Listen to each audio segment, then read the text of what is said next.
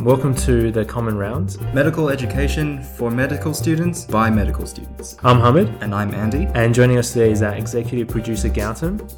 Thanks for joining us again today. Previously, we covered a topic on alcoholic liver disease, and we thought a good follow-on topic is actually this thing called non-alcoholic liver disease. Which is a very confusing topic on the outset, unless you look into it and you realize, hey, it's not that bad. No, exactly. So it's going to be a short talk today because there isn't that much to talk about. Probably 5 minutes. I think one of the interesting things about it was when they first discovered this disease, researchers didn't quite believe in it because when they looked under the microscope, they saw, oh, this liver looks exactly like someone who's been drinking lots of alcohol. Despite the fact that these patients didn't have a history of alcohol or chronic exposure. As Dr. House would say, every patient lies, so they assumed that these patients were lying until they found people who actually never have drank alcohol before. So, yep, there's this new classification called non-alcoholic liver diseases, which is our topic today. So, Hamid. Yeah, look, the whole point of this talk is to try to clarify some of the confusion around this disease. Unfortunately, the pathogenesis of the condition isn't really well understood. It's thought to maybe be related to insulin resistance, metabolic syndromes, hyperlipidemia, all the sort of things that we worry about when it comes to cardiovascular risk factors, but it's not really well understood. And as you mentioned, some of the changes that occur in the liver, or most of the changes that occur in the liver, are indistinguishable between that and alcoholic liver disease. Okay. Or alcoholic hepatitis. So what do we know? Who is at risk? In terms of people at risk, it's individuals who have high cholesterol, suffer from type 2 diabetes. Essentially, the metabolic syndrome sort of spectrum of patients are at risk. That's really all that's known is the fact that there is this association, but the pathogenesis isn't really well understood. So, Andy, what sort of clinical features or investigations are warranted in these sort of patients? In terms of the clinical features, I would expect them to be quite similar to people with alcoholic liver disease. So do LFTs, liver function tests, play a role in that? They certainly will, because if we look at the LFTs, we would expect ALT,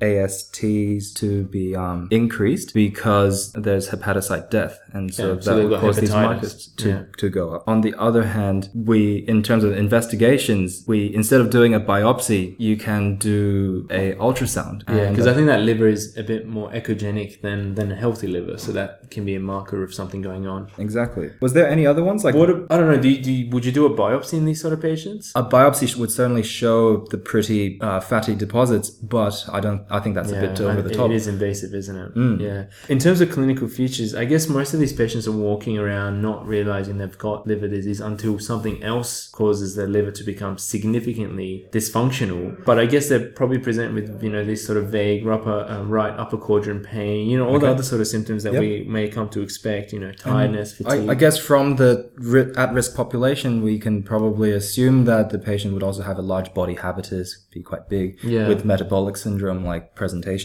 Yeah, exactly. We kind of talked about the clinical features and investigations. What about management? What can we do to treat these patients? With alcoholic liver disease, if we stop the alcohol intake, the liver will recover. So I presume with this one, if we try to keep their cholesterol levels, their weight under control, there might be some sort of hope in actually reversing these damages. Yeah, I think that's it. I don't think there is any really proven treatments for it aside from managing the risk factors, managing risk factors for hypertension, for diabetes, for obesity that you mentioned. Yep. So optimizing the anti-lipid therapies, blood pressure therapies. Yep. And is the prognosis for this condition better than alcoholic, or is it the same, or is it different? I think it's actually better than the alcoholic hepatitis. So there's actually less than 25% of progress into cirrhosis in a 7 to 10 year period. Alcoholic liver disease was a bit worse than that. Yeah, I think it was, especially if they're towards the later stages of alcoholic liver disease. Other sort of things that could worsen the situation is if their risk factors aren't well managed, or if they suddenly have, let's say, hepatitis B or hepatitis C, that can then worsen the liver function and drive them into full-blown hepatic injury. But aside from that, I think it generally has a good prognosis with adequate intervention. That pretty much is non-alcoholic liver disease. Yep. Do you have anything else that you want to add? Probably just two terminologies. We commonly hear this term called NAFLD. That stands for non-alcoholic fatty liver disease. And I think that encompasses the entire spectrum of what these presentations can look like. And under this, there's a subcategory called NASH, called non-alcoholic steatohepatitis. Essentially, it's just hepatitis. It's kind of like alcoholic hepatitis, but of a non-alcoholic cause. So NASH, non-alcoholic hepatitis. Beautiful. Should we do a summary now, Andy? Of course. So non-alcoholic liver disease has a similar microscopic and macroscopic appearance to alcoholic liver diseases, except the at-risk population is a bit different. It's completely non-alcoholic caused, and the people who are at risk are people who are obese, have high lipid levels, have hypertension.